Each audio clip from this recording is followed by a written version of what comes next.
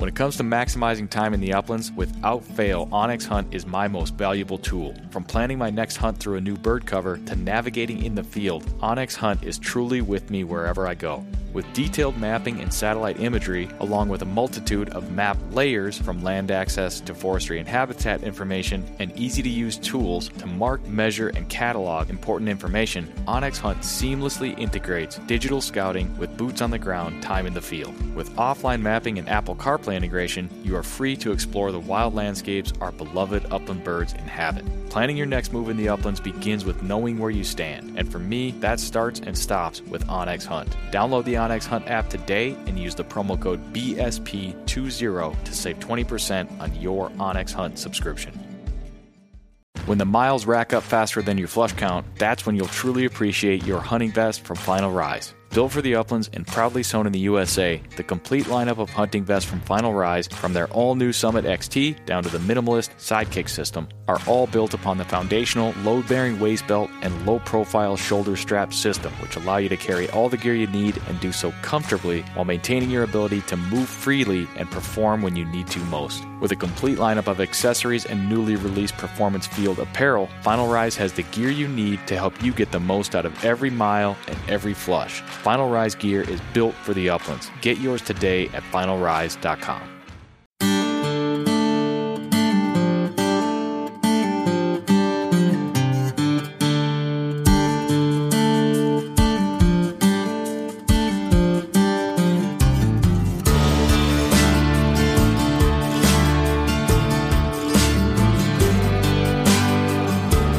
This episode of the Birdshot Podcast is presented by onX Hunt, Final Rise, and Upland Gun Company.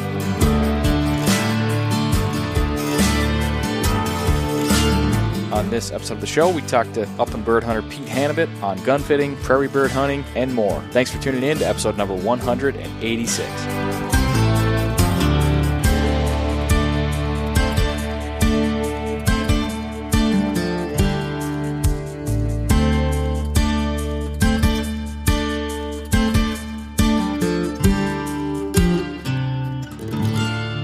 All right, welcome to another episode of the Birdshot Podcast. Thank you for tuning in, everybody. We've got a really fun conversation with Pete Hanabit coming up for you in just a moment. First, as always, thank you to Patreon supporters of the Birdshot Podcast. Your contributions to the show are so greatly appreciated, and you're a big part of the show's success and commitment to bringing you and all the listeners some excellent upland hunting conversation. Our July Patreon giveaway winner, Glenn from Florida, has chosen the Pathfinder 2, the Pathfinder 2 GPS tracking and training collar from Dogtra. Thank you to Dogtra for donating that to our Patreon patrons. And that means still available for the August giveaway and eventually the September giveaway, a complete vest system from Final Rise, the Summit, Legacy, or Sidekick system, whichever you prefer. That's a vest from Final Rise or a brand new pair of brush pants from First Light, the Sawbuck brush pants. So at the end of the month, we will draw another winner of all eligible Patreon patrons, and they will have their choice of the Final Rise vest or the Sawbuck brush pants from First Light, or I should say an onX Elite subscription card. Kind of always got those available, so if anybody prefers that, that would be an option as well. And just earlier today, I put out the second bonus episode between Nick Adair of the Gun Dog It Yourself podcast and myself, a bonus video podcast published via private YouTube link on the Patreon-only feed. So again, Patreon patrons out there can check that out on the Birdshot Podcast Patreon page, which is patreon.com/birdshot.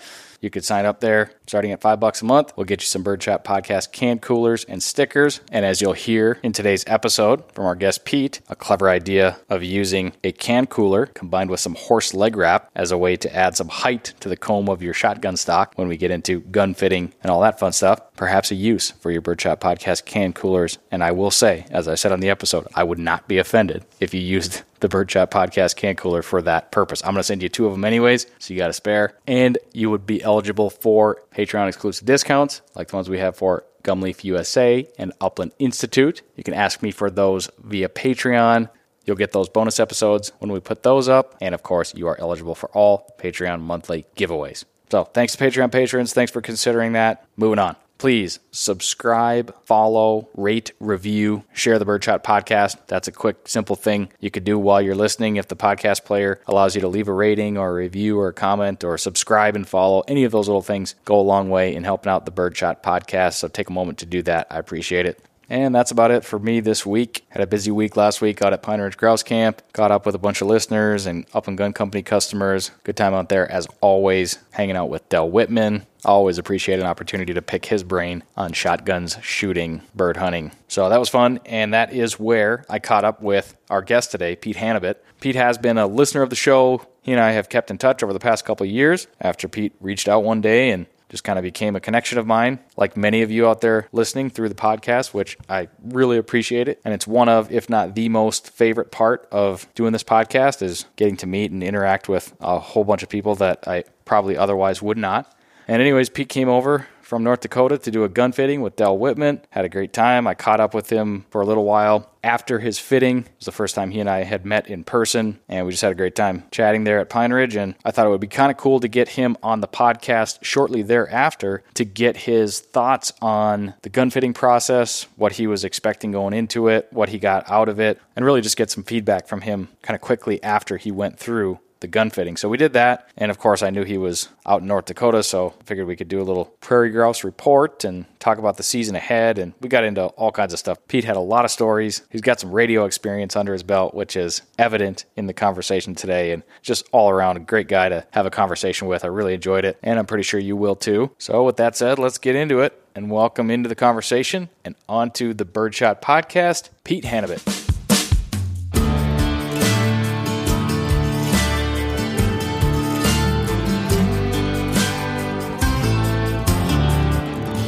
Oh, how do you pronounce your last name, Pete? Well, it depends on what part of the family you're from, but most people call us Hanabit. Some people call us Hanabit. Either way, and I'm happy with either, honestly. And I hear either commonly. Yeah, within the family, I have cousins that are Hanabits and cousins that are Hanabits, so either one is fine with me. Well, my natural inclination was to say, in my mind, was to say Pete Hanabit. So with that, I'm going to welcome Pete Hanabit to the Birdshot Podcast. Thanks for joining me today, Pete.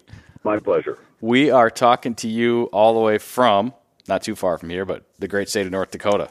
Yes, I live in a little town called New Salem, which is just west of Bismarck. If any of you have ever gone across on 94, it's the town with the great big Holstein cow out by the interstate. So I was thinking about that for the listeners, for their knowledge. I saw you, first time got to meet you in person at Pine Ridge Grouse Camp last week. You were out for a gun fitting with Del Whitman, which we will probably get to, but you and I had the chance to chat for a little bit before I got too busy and you had to hit the road. But I was thinking about that. There is also, I think on the eastern part of the state, there's also a big bison somewhere, isn't there? Yes. At Jamestown, they have the big buffalo. Okay, bison. buffalo. You're okay. right. You're right. Bison. And they have a little buffalo herd there for people to come see at their historic museum, which is kind of neat. Yeah. And then there's also a town in North Dakota that has the great big sandhill crane. Oh, really? And so it's funny that North Dakota seems to have this love affair with interesting things for tourists to have their pictures taken next to. Yeah. And my town happens to be the heart of what was the old dairy country within North Dakota, where there are a lot of dairy farms around. And the town fathers years and years ago decided that would be a good thing to put up. And it is an amazing thing to sit there and watch all the license plates that go up and see Salem Sioux, the town mascot. Salem Sioux. Salem. See the view from Salem Sioux. Oh, see, there you even got the tagline. Yeah. That's funny. You know, then my mind was kind of starting to wander, and I mean that is not a strange concept. I mean, things like that, large iconic things exist like that all over. I think maybe the Midwest tends to be a landing place for a lot of that stuff. I know we've got. Minnesota's got to have a big walleye somewhere, probably up by Lake of the Woods or something. Yes, and you got Paul Bunyan there. Yeah, well, and Paul Bunyan. I was going to get there.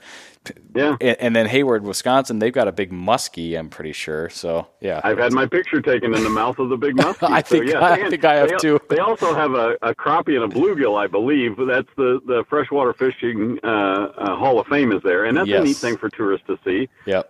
We think that we're better in North Dakota, that we have our unique animals versus a big ball of string in Iowa or wherever that might be. And I've been to the world's largest front porch swing, which is in Fairbury, Nebraska. Apparently, I'm a good tourist because I stop and see all these funny things. Yeah, you could put your own map together of large iconic tourist stops.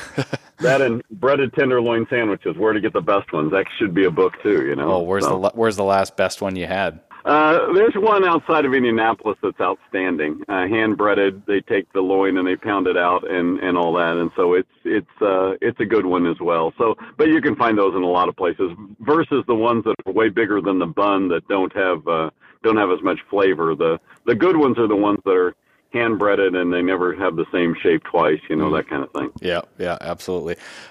Before we leave this topic, the Paul Bunyan, I was thinking about that as I was leading up to this conversation in my mind and was wondering, like, I'm a little fuzzy on I know Paul Bunyan just growing up in Minnesota as, you know, this iconic figure, and like it definitely creates visions and stuff in my mind, but I guess it would be kind of curious for me to go back and maybe read a little blurb or some kind of history on him now that I'm a little bit older.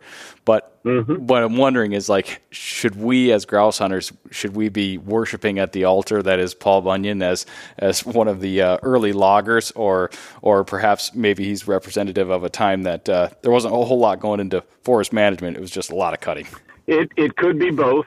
We can certainly honor him for his historic value as an iconic figure and a mythical figure, and all the things that, you know, logging and what that meant to the growth of America. Certainly after the Civil War with that spur, and then after World War I, another one. And there are a lot of towns that owe their existence to the timber industry, and they would put up Paul Bunyan. But when I think about the places that I grouse hunt that hold up the old loggers from days gone by and how mythical they are, and they all seem to have some kind of interesting Scandinavian name like Lars Larson or something like that, you know, and you need to honor all those guys because they are before the advent of the era where we think about conservationists and Gifford Pinchot and Roosevelt and all those guys and gals. There was certainly an era where we logged and never looked back, and we've learned from that. And so they are our foundation in a lot of ways. And as grouse hunters, we should probably pay homage to them because they at least remind Americans that are not in touch with the timber industry how important that was for the foundations of America. And when you think about all the houses in Chicago that were built from timber in the Northwoods, wherever that was, or any place like that, the LA houses that were built from somewhere, not redwoods, but somewhere in the forests of the West Coast, you know, those things are iconic. And they're important, and I think it's always good to remind our next generation that the timber industry is important to America, whether it's paper, pulp that we all love as grouse hunters, or whether it's the framing carpenter that needs that kind of stuff from someplace in Georgia where they're hunting quail now on the pine forest or whatever. You know, there's a value in all of that, and so why not put up Paul Bunyan and not disparage him any more than we disparaged George Washington because we had a different culture back then. Right. Yeah, you don't know what we don't know. And yeah, I think you probably nailed that one, and perhaps I'll do a little digging and maybe we'll do a Paul Bunyan tribute episode at some point. Well, there you go. And you could go there by Chippewa Falls by the brewery there. They have the Paul Bunyan there, or they have a lumberjack museum there, and you can see the blue ox and Paul Bunyan. I have pictures of my boys where I hoisted them up on the blue ox when they were 6 and 10 for that picture too. So, you know, it does seem like I put those things on my list and go through them. But this was before OnX was available, so I couldn't mark them all. But you know, I wonder if OnX has the Paul Bunyan monument pinned. I think Ben needs to come up with some more waypoints that we can drop in for, you know, tourist traps, that kind of thing. Go to the Concrete Museum in Price County, Wisconsin, too. You know, the Concrete Figure Museum, which is entertaining. If any of you have been by that, it's I wouldn't necessarily call it artwork, but it's entertaining to look at. So. You do bring up some great points, though, again, about obviously the forestry industry that exists today would certainly have been founded on obviously the loggers of old. And Duluth was an old lumber baron town, as I understand it. I think there was a lot of money from Chicago and folks coming up from Chicago to obviously harvest timber and build that city. So yeah, there is a lot of history in this area, and that is definitely lends itself to the grouse hunting that we have today. It's all one and the same, really. Well, and for me, the history type stuff is important because I want to value our history and learn from our mistakes and make the next generation better. But I also, hunt with kind of historic old guns. I like my old shotguns that were made before World War II. And so I have a value in that. Other people collect fly rods or golf clubs or whatever it is that are from a bygone era, and they enjoy using these things with our outdoor sports. And I think there's some value in that. There's some nostalgic value to that. And I appreciate anybody that plays with golf clubs that are blades and wooden sticks. And I appreciate anybody that fishes with a fly rod that, Hoagie Carmichael made because it was bamboo back in the day and all that kind of stuff. And so those are some interesting things, and I hope other people value those as much as I do. Yeah, indeed. Well, Pete, let's get a little more background from you, and I'd love to hear about your beginnings in the outdoors and hunting going back to Indiana, because that's where you're originally from, right? Yeah, I grew up in Indiana. My dad was a county extension agent, if you know what that is. So he worked for Purdue, and we're all Purdue Boilermakers in my family, loyal Boilermakers. And so Dad worked for Purdue as an extension agent, and because of that, they moved around to a couple of different counties throughout his career, starting in southern Indiana and moving to central Indiana. Primarily, I grew up west of Indianapolis in Hendricks County, Danville, but Dad had also been in Rockville, which is a couple counties further west, when my brothers were little kids. And so we moved around a little bit. My family roots are southern Indiana in DuBois County and Holland. So I grew up in the outdoors because my dad's hobby was coon hunting. And, you start off, your love of dogs goes back to blue ticks and walkers and red bones and plots and all those things. and because of that, I still would love to go, hunting for something where we're following tracking dogs and hounds and all that kind of stuff. But I moved away from that as I got through college and everything, and I still love dogs, and I moved into bird dogs because I like them. And I fell in love with double barrel shotguns. So it's funny that I can go from southern Indiana quail hunting guy with the single shot 410, and not having a dog at all for bird hunting, that is. Yeah. And following my dad coon hunting all through my formative years, and even doing that on my own in high school and college a little bit for the fun of it. And then move into, loving double barrels and dogs that point and that kind of thing. Dogs that don't always hold point, but you want them to. And so, that kind of stuff. It's been a journey for me in moving from what I grew up with as a junior high and high school age kid hunting and trapping. Yep. And, I think all of us value the time that we spend with our parents, particularly if you had a father or an uncle or whoever, grandfather, that took you hunting or fishing and showed you that experience and turned you on to that. Well, my dad was that for me, certainly, and my brothers as well. And yet, I went a different path with my hunting, but that was Dad's dedication hobby was coon hunting. And the time that I spent with him when I was a 10 and 12-year-old boy and the lessons I learned, standing, listening to the dogs, on track and in treeing, and standing there with the carbide light back in the day. I was going to say, I'm picturing you out there in the dark with some sort of big canister light on your. I think I'm like drawing up visions of like where the red fern grows, like scenes of that movie. Yeah, and back in that era, we started off with regular cell flashlights, and then all at once, oh my gosh, you learned how to have a wheat light, which was the light that the coal miners used a lot. And so you had it on your helmet and everything, and that was the bee's knees back in the day. But my dad still carried a shining light, which was on his helmet, but carried a shining light, but we walked with carbide lights for walking around.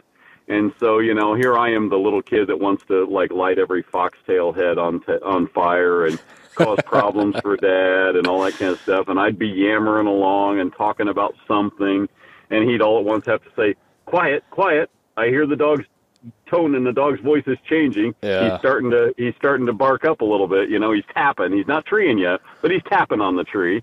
And following the dogs. Whether it was Rowdy, who was a walker of questionable origin, or we had Queenie or Fanny, that were blue ticks. We had a variety of dogs. I got to appreciate that.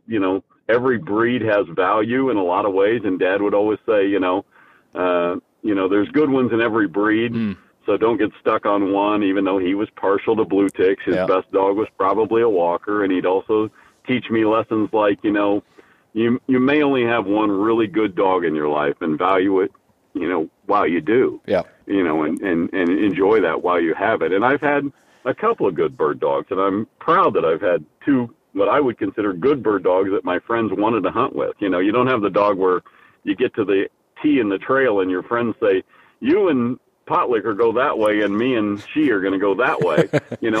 I've had dogs where they've said, would you bring your dog and hunt with us? That kind of thing. And it's an enjoyable thing when your dog is good enough that when the other dogs can't find the dead woodcock, that they say, bring Otto over here and see if he can find this dead bird. And then he does. Yeah. And so that has a great value, and it's a great value as a conservation tool to have a good dog. So why not? Yeah, absolutely.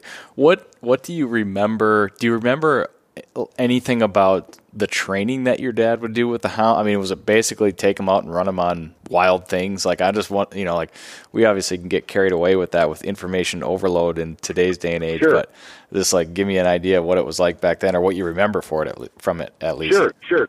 And Dad would, it's kind of funny how he would have a decent dog, and he would always be bringing a puppy on. Yeah. And the puppy learned from the older dogs, just a lot like our bird dogs do.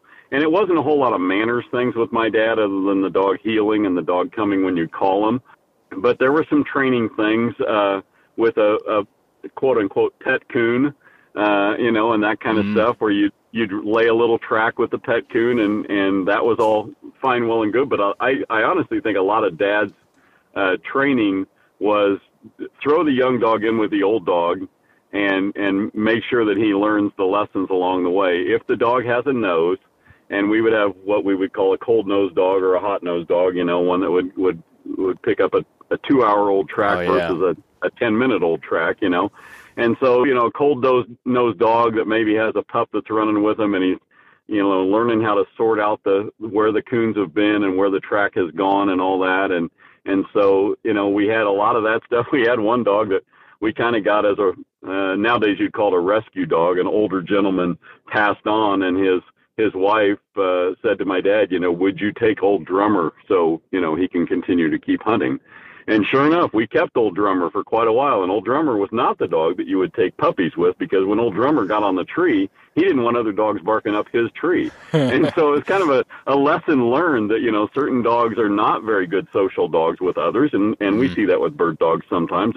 I have seen a dog that, it didn't matter how much you taught that dog to back.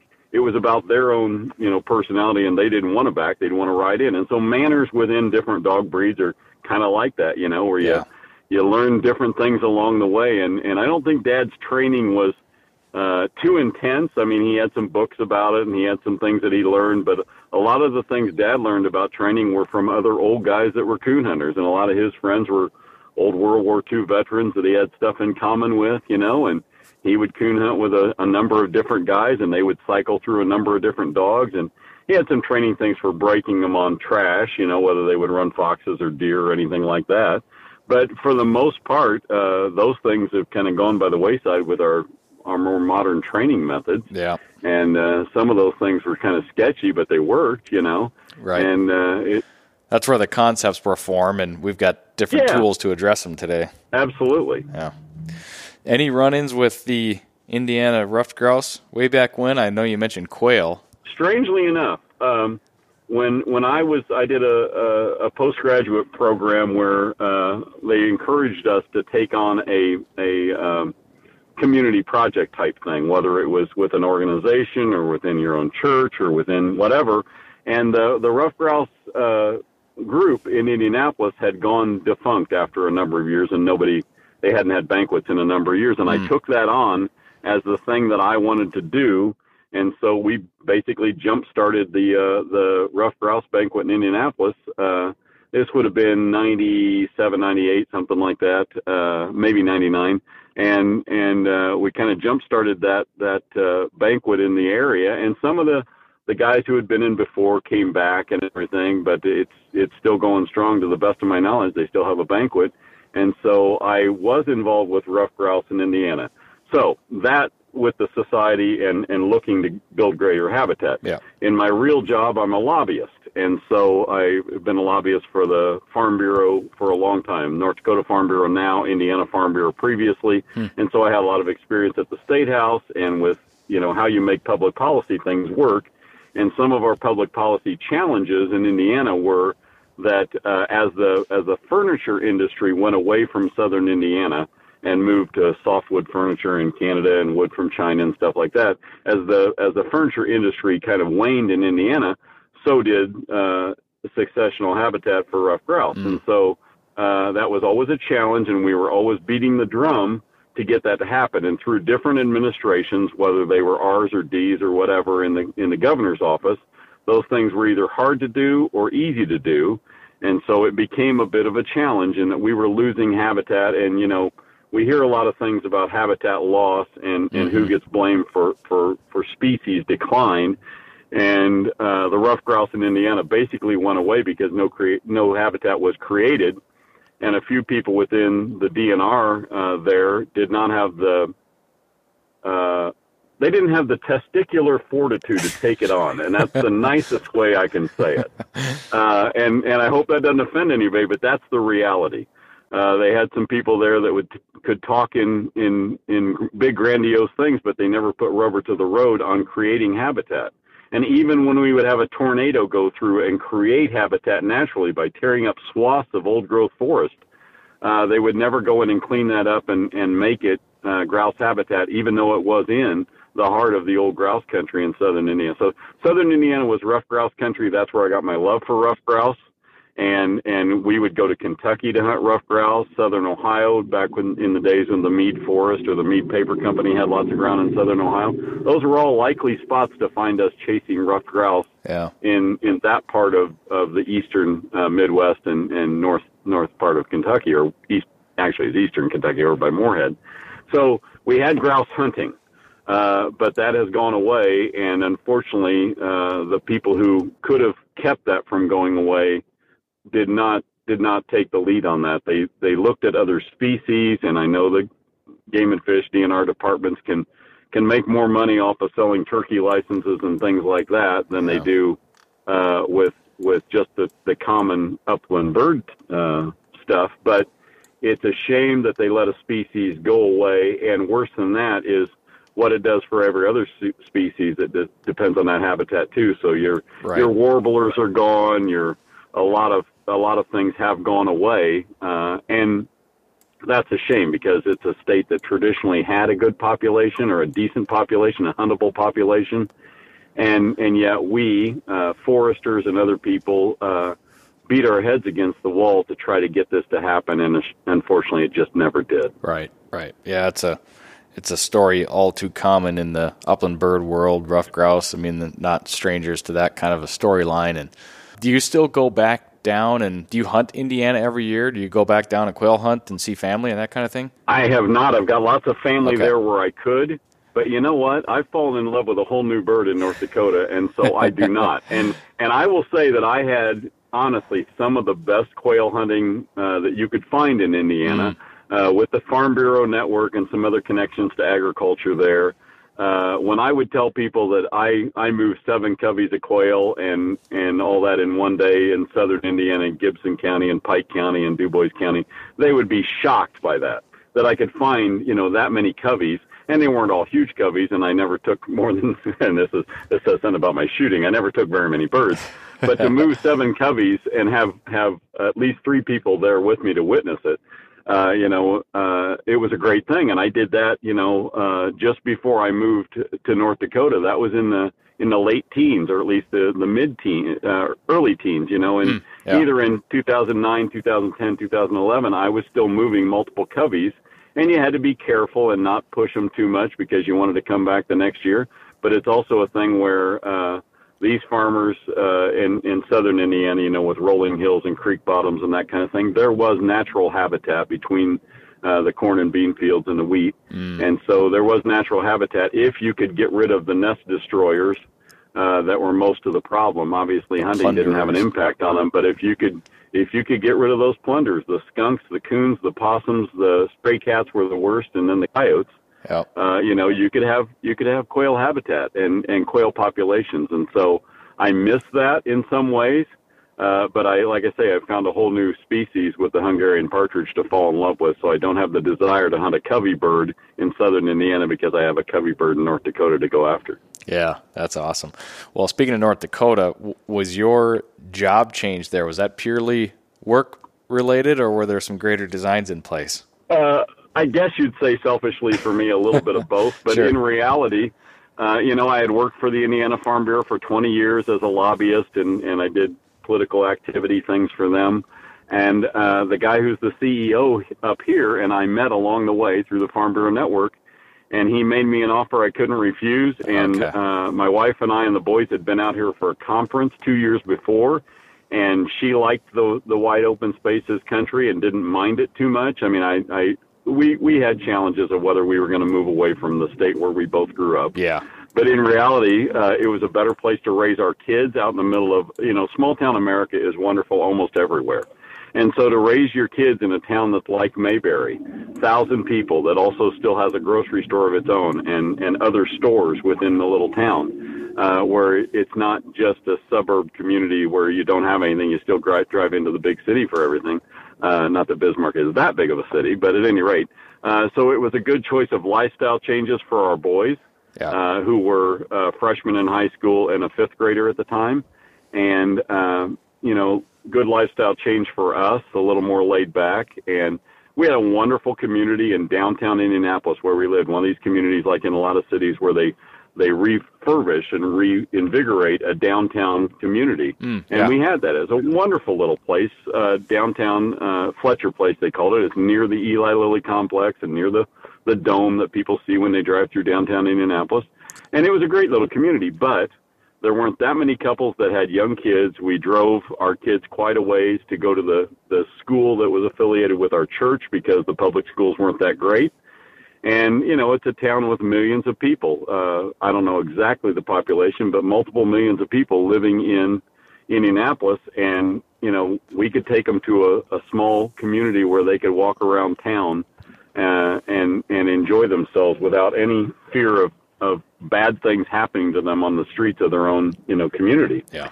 And so, you know, for the lifestyle change and then the professional thing, it was, you know, an upgrade for me, more rewarding as a, you know, feeling better about your job and all that kind of stuff. Because in Indianapolis, I was one of several lobbyists, and in Bismarck, North Dakota, I'm the head of public policy. And so that allows me a little bit more professional satisfaction, I guess you'd say. Yeah, got it. And then along comes a whole new world of bird hunting. Had you hunted in North Dakota prior to that? I was mostly an Indiana and Wisconsin hunter. Okay. Other than those other states that I talked about for going for rough grouse. Yep. The Farm Bureau Network opened up some doors for me with other states, and so I went to Iowa to hunt pheasants and quail in Iowa. And we went to Nebraska, and we hunted pheasants, quail, and some huns in Nebraska. Okay. And so I had been exposed to some other birds. And northern Indiana has some pheasants to hunt, and that's great. You know, the prairie parts of Indiana, when you look from Toledo and go toward, say, Peoria, Illinois, that's a lot of old prairie ground. Yeah. And it's, you know, typically flat and dark soils and all that, and it lends itself toward pheasants. And so you can find pheasant hunting up there. It's not, you know, what we're used to in some other states west of the Mississippi, but there's some pheasant hunting that's decent. And so I had hunted, you know, the ditch chickens a lot, and I'd been around a lot of quail, but not so much the huns, and certainly not sharp-tailed. Yep. Certainly not the sage grouse that we have in Montana and other places out west here. And so it has opened up an entirely new door for me and given me new things to learn about. I'll tell you what, it's a challenge to think, well, they're going to be in that habitat, and then you realize, no, that's the habitat that I used to go to. That's not the habitat that they're in here. And so learning that kind of thing is kind of great to do. It kind of reinvigorates your hunting because it gives you, new things to look for. Yeah, absolutely. It's a whole new game. Yeah. We might circle back to the prairie birds a little bit, but I do want to get your take on fresh off of a gun fitting with Del Whitman, who loyal listeners will be familiar with on this show. You had the chance to come out to Pine Ridge Grouse Camp and do a little gun fitting with Del. First of all, what were your thoughts about gun fitting leading up to it, and what were you hoping to get out of it? Well, I've had the idea of a gun fitting and needing to have a gun fitting for years. And I don't know where that came from, but something I read years ago, and knowing that my dimensions aren't terribly uncommon. I used to be about 6'2". I'm probably shrinking a little in my old age at almost 60. But I have long arms and I have a big nose and I don't necessarily have a thick neck. But, my dimensions are obviously not the dimensions for the guns that I desire to hunt with. When you're hunting with a Flues model Ithaca that was made in 1921, they didn't build guns for a guy my size back then. Yeah. And so I knew that my gun didn't fit me well, and over the years I've done some adjustments to them and everything. But I had this desire to have a gun fitting to know what my real dimensions could be. And a friend of mine, Terry Hobson, who's one of my hunting buddies and has great guns and great dogs as well, he got a fitting last year, and it just, pushed that toward the top of my list as well. And I thought, I need to do that as well. And so I had the desire to have it done for a long time. And then with Del, it completely fulfilled my expectations in all the good ways. And I enjoyed it immensely. I mean, just to sit around and talk about some of the things, but learning some principles that maybe either I never learned because I just learned by teaching myself to pick up a gun and point it and shoot it. Yep. Some principles and some things that I can transfer to the skeet range because I'm not a gifted skeet shooter, and shame on me that I don't work at it any harder. But, some of those things that I thought about, and, you can have all your buddies say, yeah, you didn't keep your head down when you pulled the trigger on that one, did you? When they make the joke with you, it's one thing, but when you have Del telling you, focus on this a little more and practice mounting while I'm watching you, and mount the gun 10 times so that you get into the rhythm of doing that. And now I can go home and sit in my quote unquote library, and as if I have a big library in my house, but sit in my library room and mount my gun multiple times as just rehearsal. Yep. To get that muscle memory of, mounting it in a way that it makes keeping my head down second nature instead of having to consciously think about it, which I had done previously. And so for all those reasons, it was really, really a great experience. And to have him just tweak that tri-gun, yep, in a micro kind of way and see how the pattern moves constantly, yep. And when you guys did the story, I don't know, was that months ago already, where he was talking about patterning guns. And yes. I have pretty faithfully patterned my guns, so I knew where they were shooting versus where I was shooting them. And I patterned my guns in a lot of ways to see how they're doing with different shot sizes when I do shot sizes for different kinds of birds. Yep. So, I had those things in mind, but to see him tweak that gun just a little bit and see that pattern come around to where it needs to go.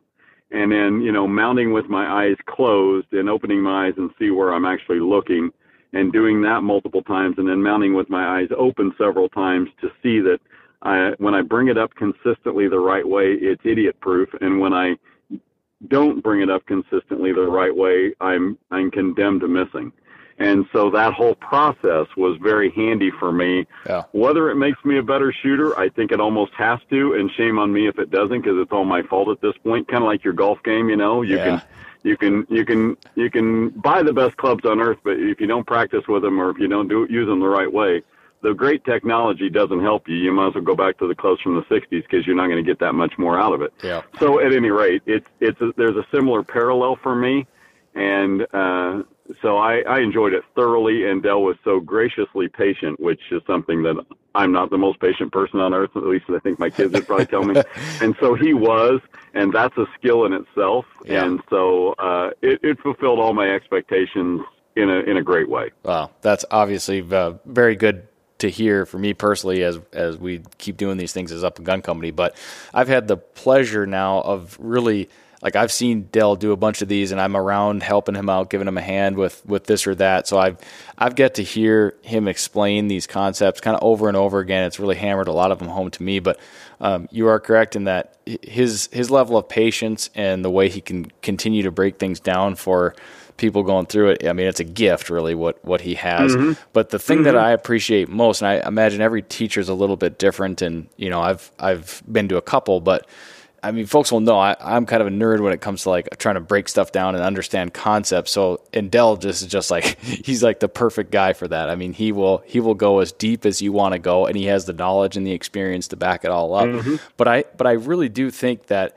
when it comes to this stuff, because there are a lot of sort of unknowns or mysteries, if you go out and you're shooting a shotgun by yourself, and a lot of us do just sort of learn haphazardly or just on our own. So his ability to explain concepts and tell you why he's doing certain things and really connect all those dots. I mean, I think just my increased level of comprehension of how fit and ballistics and everything that goes into what we were talking about on that episode you referred to, all of that, like you said, it has made me a better shooter. And at the end of the day, even when I miss, I feel like I've got a better understanding of those misses too, and I appreciate that.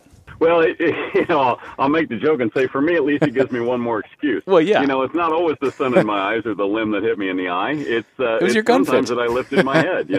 And so he's very good at it, and I know that I may not be the sharpest knife in the pantry, so I know he had to tell me certain conceptual things 2 different ways for me to stick with it. And that's good that he recognizes that, I told this guy this, and he didn't quite get it, so I told him this in a different way, and the second time he got it. And what a blessing he is in that way, you know. Yeah. And so it was handy and wonderful, and I can't wait to get back to my skeet league and see if I can put some of these concepts into motion. And if I jump 5 targets next week, I will text you and let you know that this is the practical application of what Dell has done for me, and I'll certainly thank him as well. Yeah. But I'm really looking forward to it. And if it doesn't improve my score at least a little bit, then I can say, hey, stupid, you didn't listen to what Dell told you. And I can go back to the drawing board and focus on that a little bit more, going back to concepts and principles that I need to improve in my own style. Yeah. Did you have Dell measure any of your old vintage guns that you brought along? I just brought one, okay. and I brought it to him for a different question, and so I really did not. But as soon as I got home, let me tell you, I was measuring all of them, and just the basic things, the drop and the length of pull, yep. and what I can't obviously change cast on the guns that I have myself at least. And I didn't get out the rasp to do that, so I won't. But, I did measure certain things. And as I recall, his basic premise with one of the things was, the least critical is probably length of pull. So I worry about that, but I'm not going to worry about that as much because that drop and where my cheek and nose and where that gun comes to my cheekbone, yep. and where my nose is for the comb is much more important, and even if my guns don't have enough cast, I can still artificially raise the cheek a little bit to help some of that drop that is inherent in old guns. And so yes. He didn't measure the gun that I brought along that I had another question about, but I certainly measured 3 of the 5 that I typically hunt with. I'm guessing you found a lot more drop than he had you fit for. Absolutely. Yeah. And I was surprised to find that one didn't have as much drop as my perception would have been. And that was good. Which one was that? It was one of the Ithacas, although the Parker was better than I thought it was. Interesting. But one of the Ithacas was closer than I thought it was. One of the Ithacas was worse than what I thought it was, and the Parker was not nearly as bad as I thought. I did not grab the Lefevre, but that one is next on the list. I had to go to a different cabinet to get the Lefevre, and I didn't yet. But I will measure them all and write them all down and see. And I obviously don't have the expertise with the equipment that Dell has, but I can at least get a ballpark. You can get close. If it's a half inch, if it's a half inch wrong, I ought to be able to see it. And if it's an eighth of an inch wrong, I might be able to see it. Yeah. So some of those things, I will learn some lessons from some of that. Gearing up for your next hunt? Check out Ugly Dog Hunting Company for all your dog supply needs. Ugly Dog Hunting carries a full line of products for your bird dog and even some for you. Whether you're looking for dog collars, GPS tracking devices, kennels, beds, leads, training equipment, or first aid supplies, Ugly Dog Hunting carries it and a whole lot more. New owner of the company and friend of the Birdshot podcast, Mike Nadusky, loves to remind me that while I do hunt with pretty dogs, every dog can be an ugly dog. Check out the entire selection of gear for you and your bird dog at uglydoghunting.com. For many upland hunters, along with their passion for dogs, birds, and the places we chase them, comes a passion for shotguns. Upland Gun Company specializes in customizing shotguns for the upland bird hunter, imported from Italy and shipped direct to an FFL near you. Select from one of their side-by-side or over-under shotgun platforms and customize the fit, function, and aesthetics to your liking. Design and build your next upland hunting shotgun with Upland Gun Company today. Visit uplandguncompany.com. Yep, and again, going back to just increasing your understanding, comprehension level of all those things and how they work together. It's a good point about length of pull. Length of pull is one of those measurements. Most people are familiar with it because I think it's kind of the easiest one to measure. You know, you hook a tape measure on the trigger and pull it back to the butt, and boom, you got your length of pull, and it's something to talk about. But as you said, it's really, I mean, it changes every time you put a different shirt on or a jacket on. And again, people know that as well. But the thing to understand, or at least sort of increase my understanding, is understand how that length of pull might then affect where your face hits the comb and how that affects where you're getting on a drop, because the comb is angled. So anytime your face hits that comb further ahead or farther back, you're changing your drop measurement, and that's, again, all of this stuff is changing the relationship of your dominant eye to where it should be on the stock. But understanding how the numbers work together can really paint a picture that you can then take and look at a gun. Let's say you were interested in a gun. Well, you can then know, okay, yeah, it's a little bit short for me, but the stock is lower. So if my face is further ahead, the drop might be in the ballpark, as you said. So that's the kind of stuff that I take away from all of this and continue to do so as I see other people go through these fittings and stuff. I appreciate now the different dimensions that the classic gun producers in America had for their combs themselves. Some combs are a little narrower, some combs are a little wider. Yep. And so that's a dimension that I had never considered. And I think it has some value to think about, you know. I also think, you know, that a lot of us would benefit if we love these old guns. A lot of us would benefit from having not a totally new stock made, but having a stock bent. Yeah. And that's not as hard a thing and not as expensive as having a new stock made. And some of us might benefit from that if we want to continue to shoot our old guns. And, you know, modern guns, you know, have a basic script of dimensions that are fitting modern people, but that doesn't mean that they all fit all people, because none of us are the same. And so my brother and my son might have the same dimensions as me, but my other son that's stockier, he certainly doesn't. And our oldest brother, who's short and skinny, certainly wouldn't fit my brother's guns or mine. So it is kind of an interesting thing that, you know, we sometimes can't get ahead of ourselves but if we know what we need to correct, at least to optimize our opportunities, we should take advantage of it. Yes. Yep. Yeah. Understanding anything that could potentially help us understand a miss. I mean, I know I value that. But as a shameless plug for Dell, I will say I just got a gun back from him last week that he bent the stock for me, and he bent it up, which reducing drop, bending the stock up. That's always it's one that I think most stock benders or gunsmiths will tell you that you never quite know how much drop you can take out of it. It's harder to take drop out of a stock than it is to add a little bit more cast or reduce a little cast, from my understanding. But anyways, when I bought it, I knew that from talking to Dell and kind of bouncing ideas off him, I knew that the angle and the benchmark measurements where they were, I knew that it had potential to be bent. And long story short, he took it over the summer and just brought it back to me last week and got a good bend out of it. And all indications are that I'm going to be shooting that gun even better this year. So yeah, that is an option for vintage gun buyers, and it's something to keep in the back of your mind for sure. I mean, if you love an old gun that your grandpa hunted with and you want to get it back out in the woods and you want to shoot it well rather than, cursing grandpa because you don't shoot it as well. Yes. It's a good option for people. I mean, there are things you can do cosmetically to build it up. I mean, all my pictures with bird dogs and guns and things, you'll see that I use like horse leg wrap around my stocks.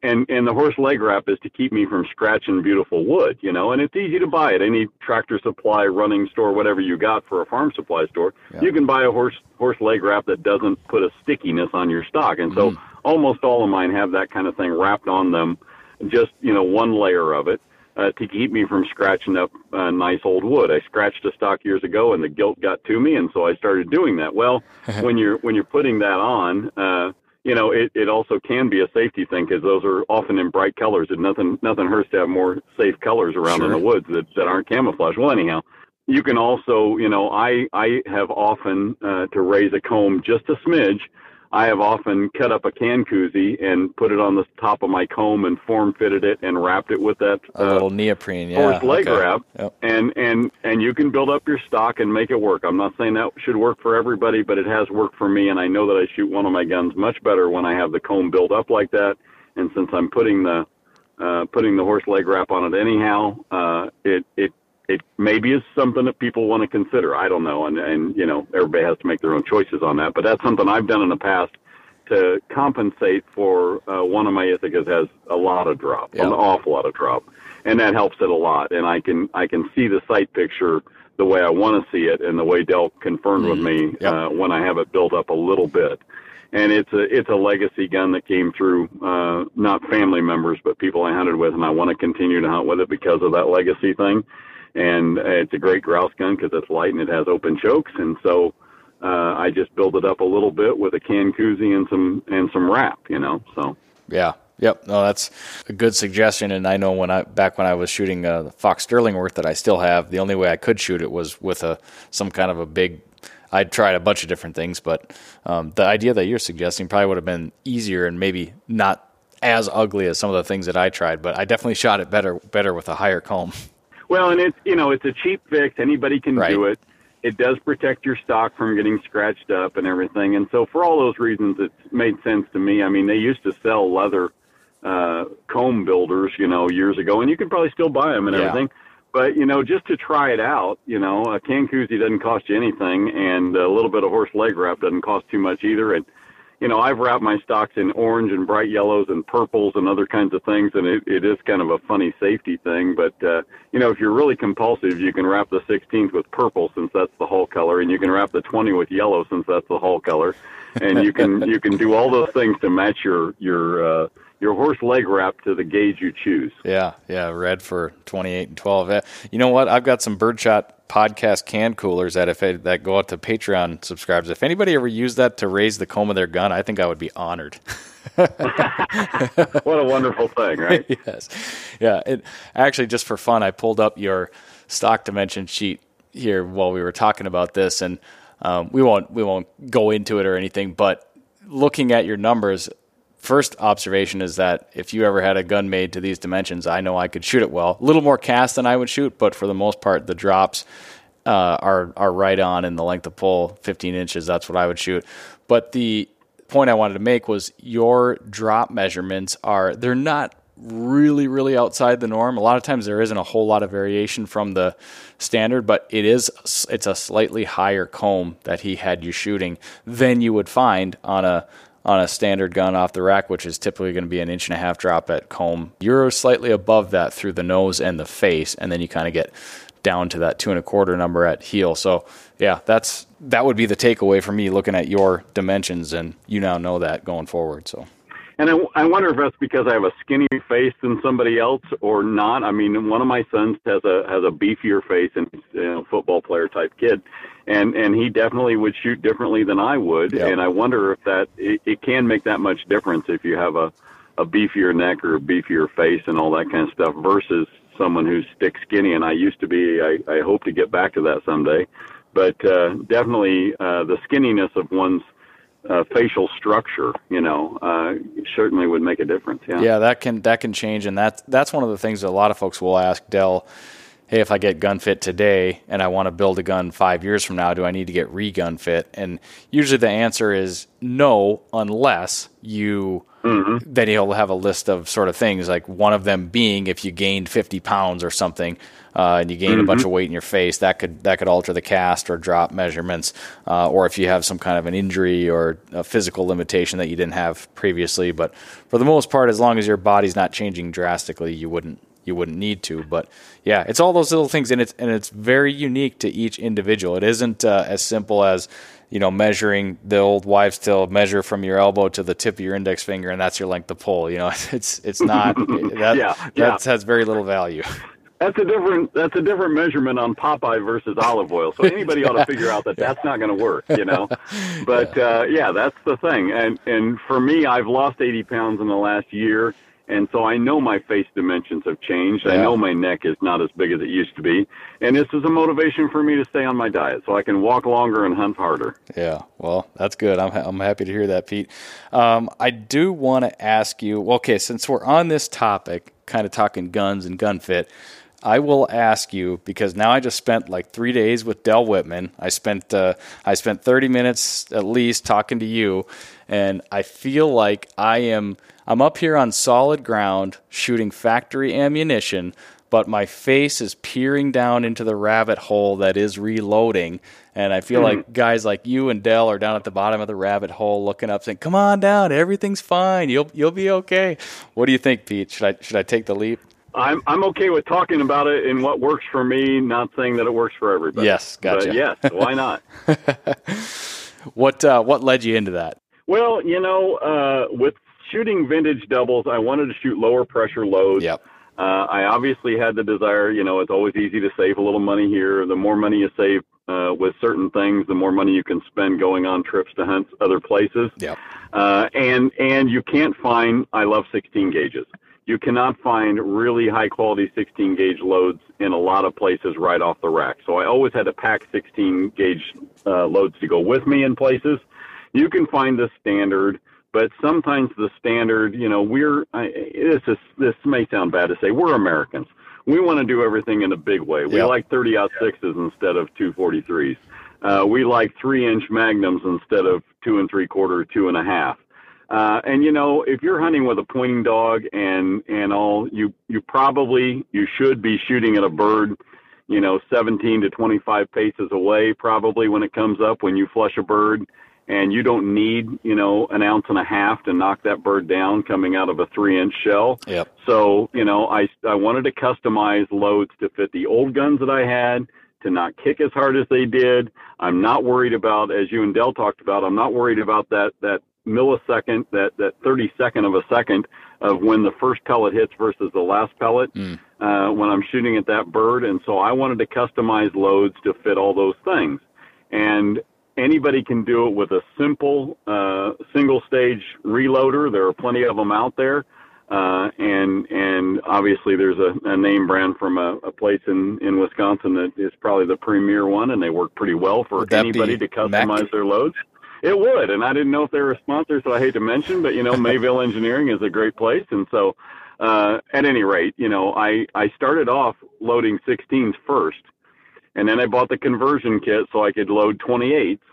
And then I have a 16, a 28, and a 20 set up in my garage right now, and I can make one of them 12 if I need to. Interesting. And I have a couple of others set up in my garage that I don't use all the time, but those 3 stay screwed to my workbench all the time because I want to be able to shoot for grouse and woodcock. I want to be able to shoot 8.5 shot. You don't always find that.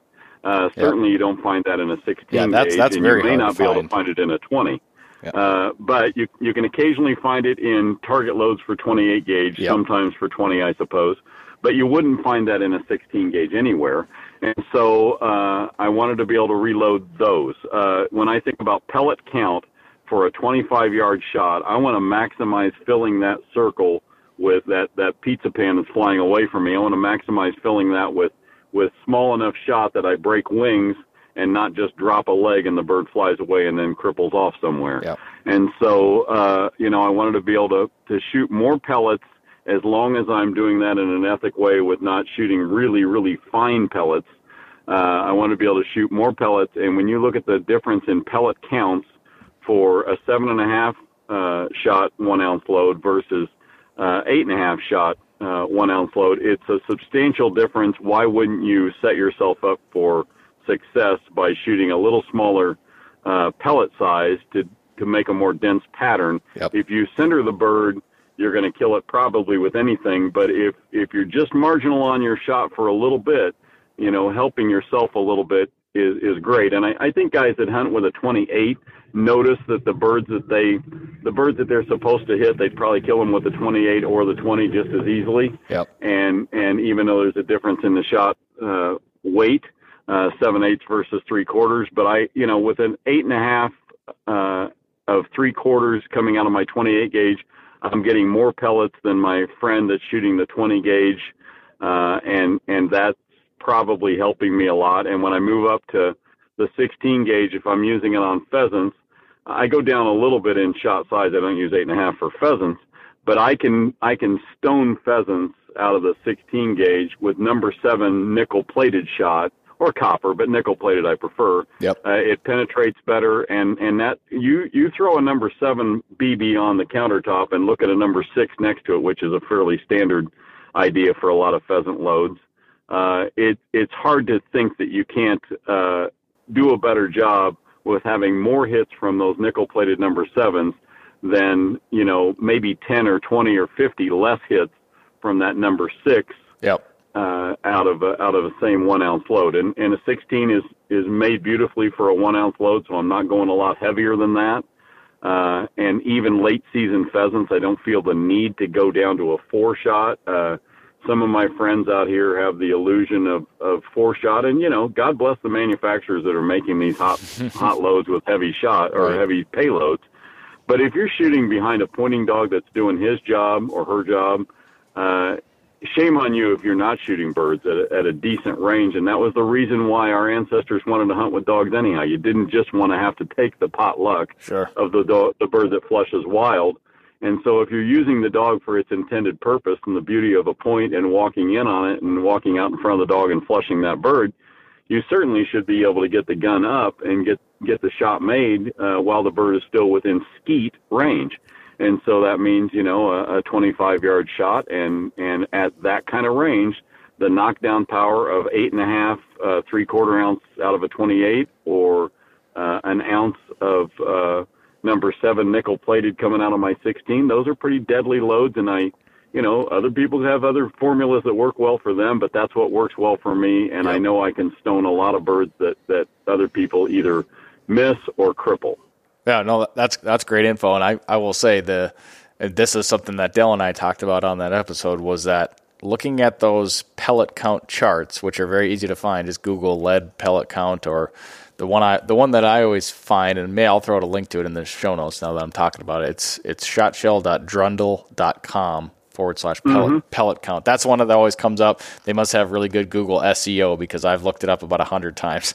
And you look at a 3/4 ounce load of 8.5s, and this varies a little bit. They kind of quote this is 3% antimony, which changes the weight of the shot, and so these aren't set in stone. But for the sake of this, a 3/4 ounce load of 8.5s has 373 pellets versus we'll keep it the same gauge. So if you're shooting a 3/4 ounce load of 7.5s, you got bigger pellets, but you only got 262. You got 100 less pellets in that shell. And again, like you talked about, a lot of what we are, like, these discussions come out, like, we are talking about the margins, because if you center a bird with 9 shot, within reasonable ranges, the thing's coming down. So a lot of times we are talking about those fringe hits or those margins, and then that's where you start talking about pellet count and pattern density and all that stuff. What turned me on to this years ago was Tom Hugler had a great series of videos. And how they made those videos at that high a quality years ago, before we have the equipment that we have now, is just amazing to me. They should give him more awards for that 20 years later, because it's so good and stands the test of time. Well, in one of those, he interviewed Michael McIntosh.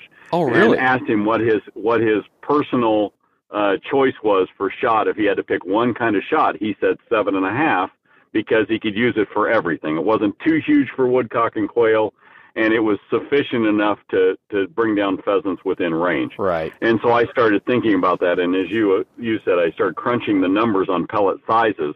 And my chart is, I think, from Hollowell and Company, that is literally with the staple gun stuck on my above the cabinet of my workbench. I have that, Yep. and some that are things from my powder companies and wads and that kind of stuff from Ballistic Products.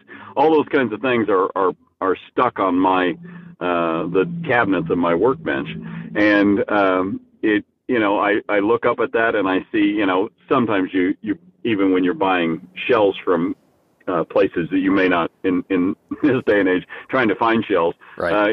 Whether you're buying British versus Spanish versus Italian, whatever, you may not even get the shot size that you think you're getting because of different standards, Yep. Australian versus European versus here. And so you have to be kind of conscious of that. But for the most part, if you look at some of those charts, you can see what the American standard is and what the pellet count is going to be. And granted, there are some odd shot sizes. Not everybody looks for 7-shot. Not Yep. everybody even finds 5-shot. I do it for turkey loads, but not for appropriate birds. So you have to kind of, work at it a little bit. But I'm a little geeky on that. And so it works out just fine that I can find the nickel-plated shot in the size I want, so I get a little more penetration. And that test, I see that every time I'm dressing birds, that, it will pull the feathers and things through a bird and leave a wound channel, but you don't always find the feathers or the shot within the bird anymore since I started using a nickel-plated shot. And I think that has value. My wife was kind of compulsive about not finding foreign matter in her food. And so that kind of encouraged me to do what I could to limit that as much as I could. And when I cook something, I tend to, candle it very well with a bright light to make sure I don't have anything false in there. But I have noticed that I get better penetration with certain kinds of shot. And so I just work at that all the time too. Yeah, that is one of those things. If you do enough reading on it, you will quickly come across. I feel I've read it and heard it said about both copper and nickel plated shot that it sort of slips through the feathers.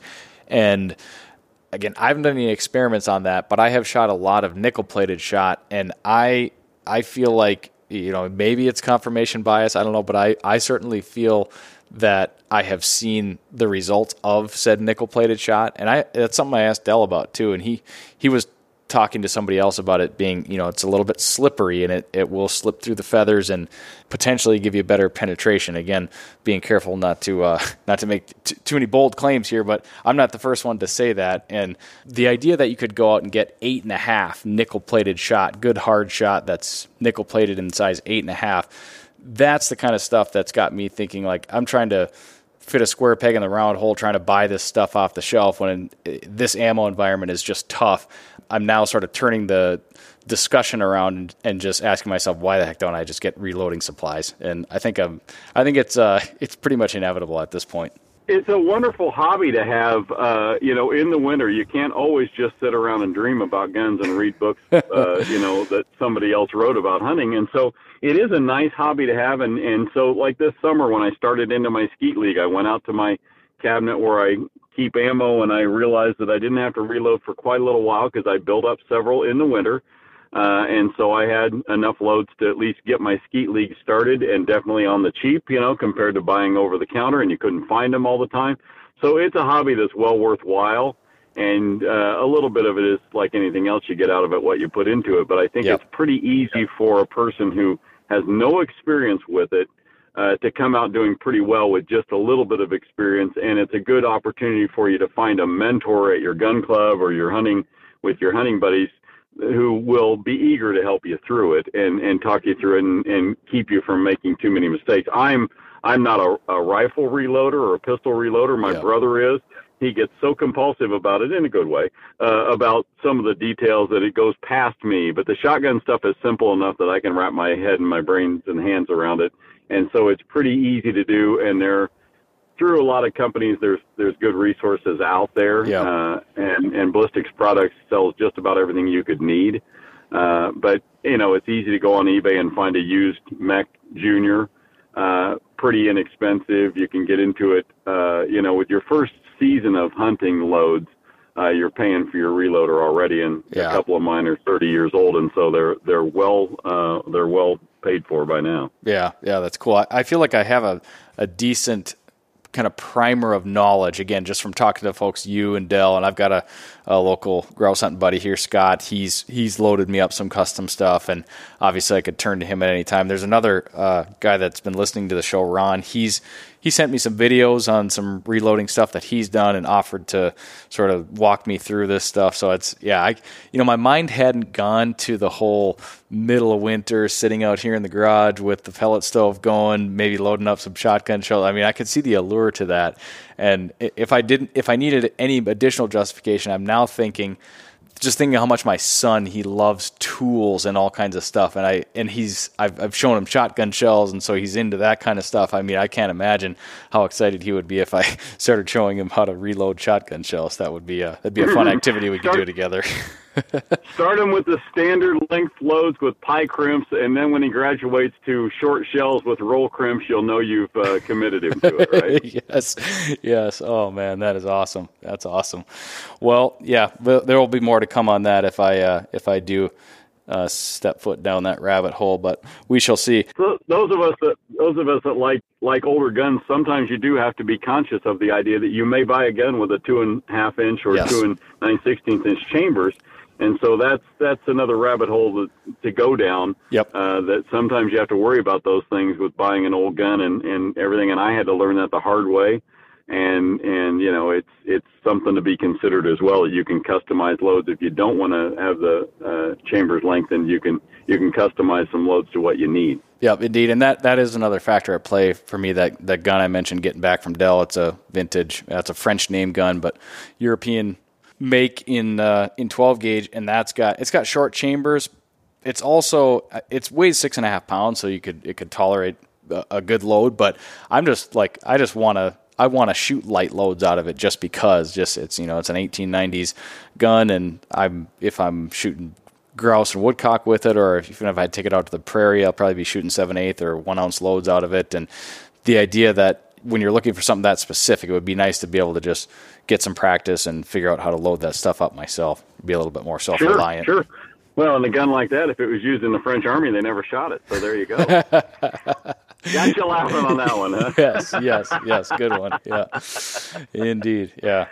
All right, let's talk prairie birds a little bit here before we close. What's things looking like out there, Pete? I am overly optimistic all the time. Yeah, I'm always a glass half full kind of guy, and there's nothing wrong with that. But I have really good expectations for this fall. I believe it was in 2017, we had a decent spring, and then all at once the water spigots turned off around Memorial Day, and it didn't rain again until August. And while we started with grasshoppers, then they died off, and so did the birds, and so we had a couple of years of recovery. We've had in western North Dakota, we've had a drought going on for several years, and that has finally been broken now to where it is green everywhere out west. And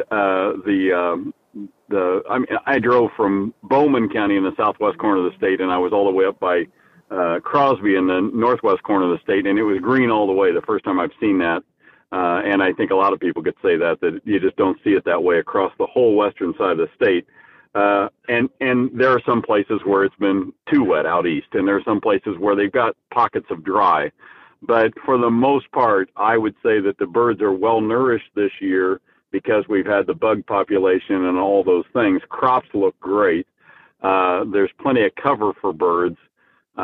We haven't had the wildfires, which we had, not that they affected North Dakota as much as they did some other western states, but we haven't had any of that this year. And so I expect a really good season. The challenge, of course, is that I was talking to the bird biologist in Montana, and he said, it's going to be harder hunting because last year you could go to that one patch of green and know all the birds were there. And this year there's so much green that they're going to be able to be spread out, and that's great. Yeah. But there will be so much habitat for birds, or so much attractive habitat for birds that you'll have to be on your game and know exactly what they're looking for on that specific day to really drill down enough to know where they're likely to be versus just wandering aimlessly with no clue where they might be. So it's a nice problem to have, but I expect that we'll have a good season here. And I heard from the biologist, the rough grouse biologist in Minnesota the other day, and he said their drumming count was up. So I expect that maybe the lake states will still stay on the high end of the cycle for an extra year. Right. And so I hope rough grouse are good. I know that prairie birds are going to be good. Every time I drive, I see plenty of prairie birds, even though there's a lot of green and they can hide in a lot of places. But just yesterday evening, I went to run the dog and move several pheasants, and that was all good. And I didn't go to a place that was specific to sharp-tails or huns, but I anticipate that we're going to have plenty of that. We've started wheat harvest now. It's not going maybe fully strong now, but wheat harvest is starting, and so I'll start getting reports from farmers about what they're flushing.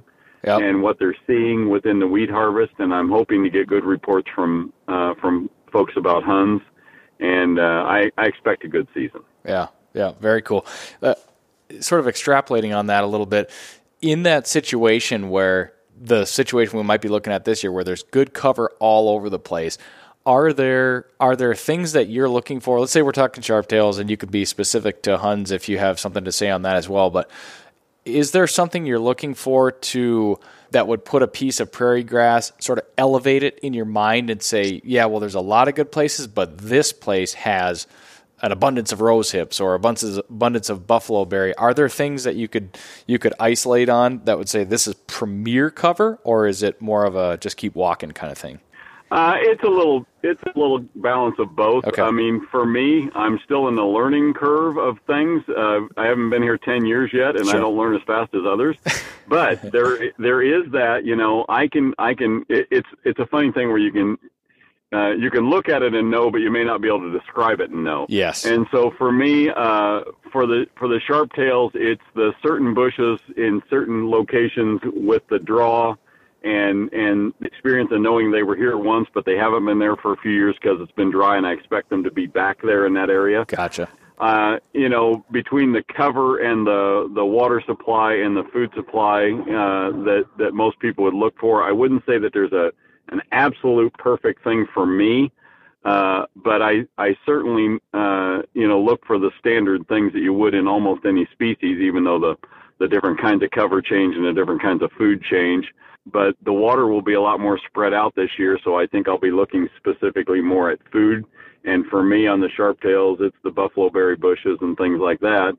And for me, on the huns, it's a lot about what crop was there this year, and knowing that they're gonna be certain crops are more of a magnet than others, and so I'm going to be looking for those things. I mean, gosh, if I could encourage some of my neighbors to grow canola instead of soybeans, I'd be happy with it. But beans and hay fields can be good too, and so it's like in any other place where you look for the three things that draw them between security cover and food sources and maybe a water supply and a few other things like that. But for a specific, I'm still wandering a lot because I'm still at the learning curve. I'm not at the Tyler Webster level yet. So. I was going to say it never will be. Yeah, he's been doing it a long time. Specifically in that part of the world, I was going to say our mutual friend Tyler. I've heard him talk a lot about hunt cover, and I feel like, I mean, again, like you, I'm in the process. I'm on the learning curve, but I've definitely made more strides on sharp-tails than I have on huns, and so the huns are kind of the big question mark for me. And I did a walk with Tyler last year. We got into some huns, and I actually was kind of behind the main gunners, so I didn't get any shooting. But it was a really neat cover that he took us to, and I'm starting to formulate in my mind what it is that he's talking about when I hear him talking about it. But describe to me what an ideal hun walk looks like for you. What are you seeing? What kind of crop field are you walking adjacent to? What does it look like to you at this point? If I can find the wheat stubble field or the canola stubble or some kind of crop like that, I mean, it could be some of the cereal grains.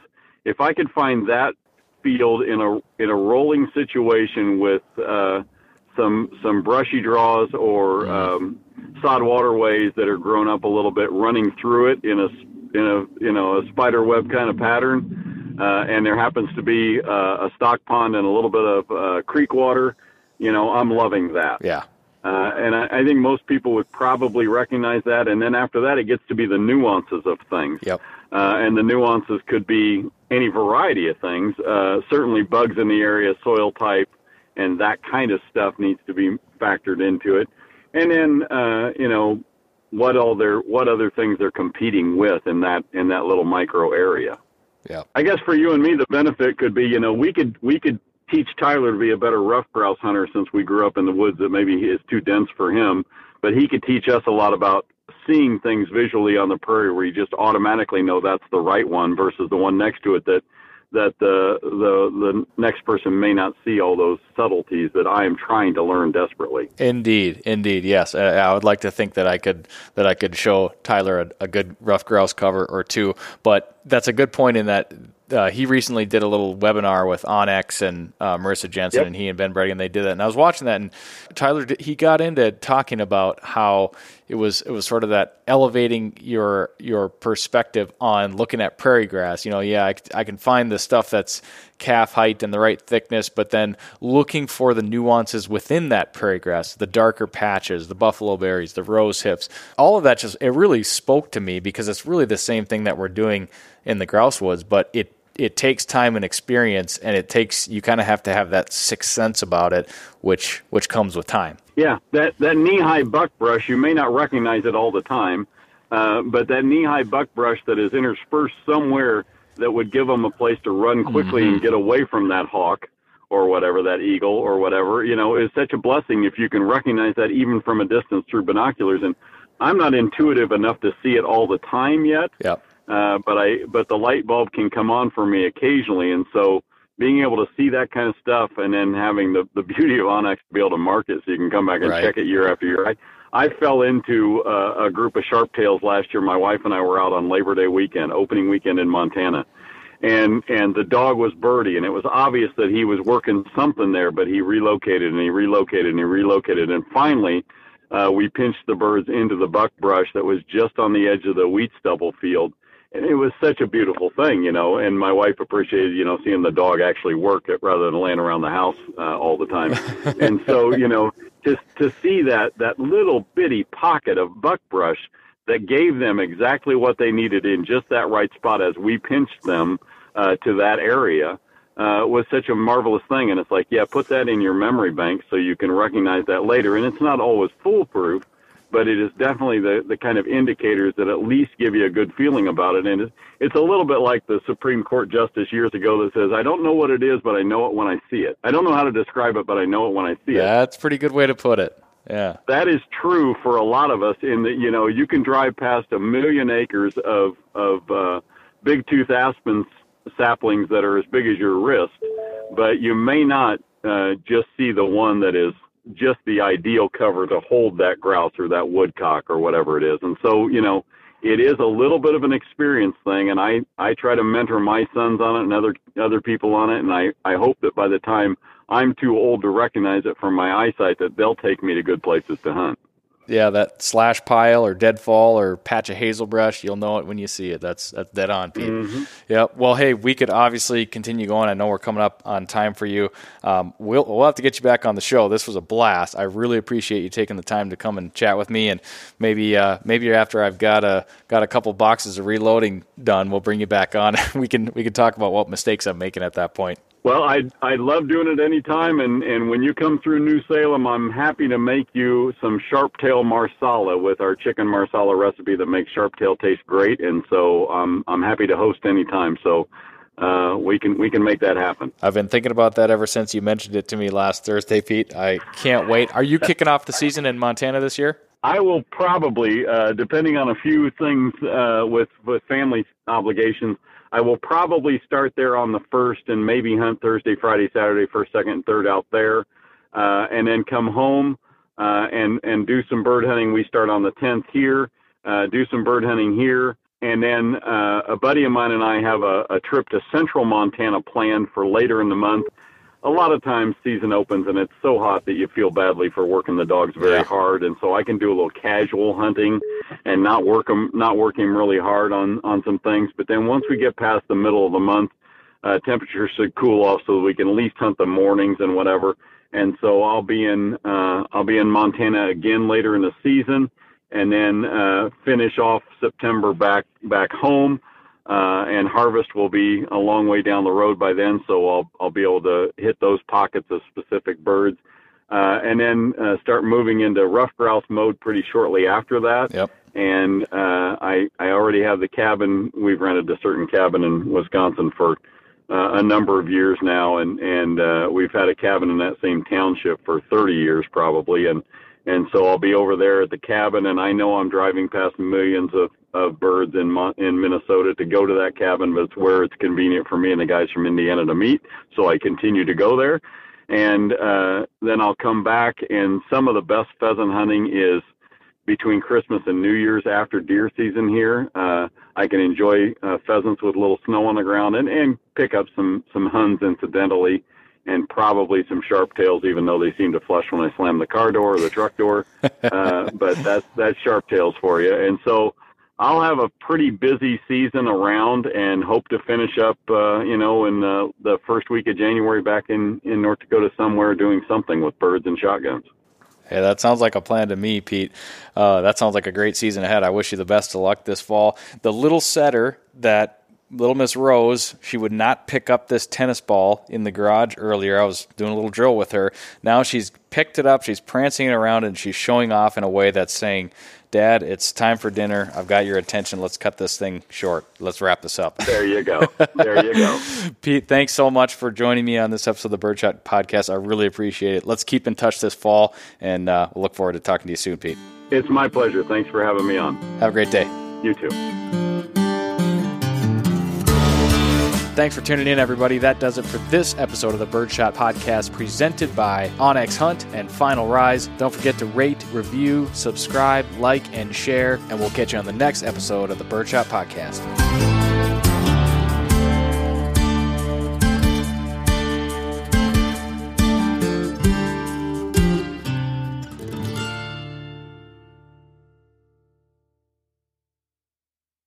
onX Hunt is the #1 hunting GPS app. Join millions of other hunters who trust onX Hunt to find more game, discover new access, and hunt smarter. onX Hunt shows you nationwide public and private land boundaries. They've got topographic and 3D maps. You can track your route, location, and elevation profile. You can save maps for offline use and take onX Hunt with you wherever you go. The most comprehensive hunting tool you'll own. Download the onX Hunt app today and use the promo code BSP20 to save 20% on your next onX Hunt subscription. Know where you stand with onX.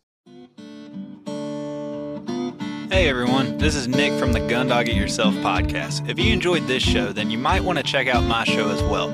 We highlight and break down the ins and outs of training your own hunting dog. Whether it's a bird dog or even the occasional hound dog episode, we cover all topics related to hunting dogs.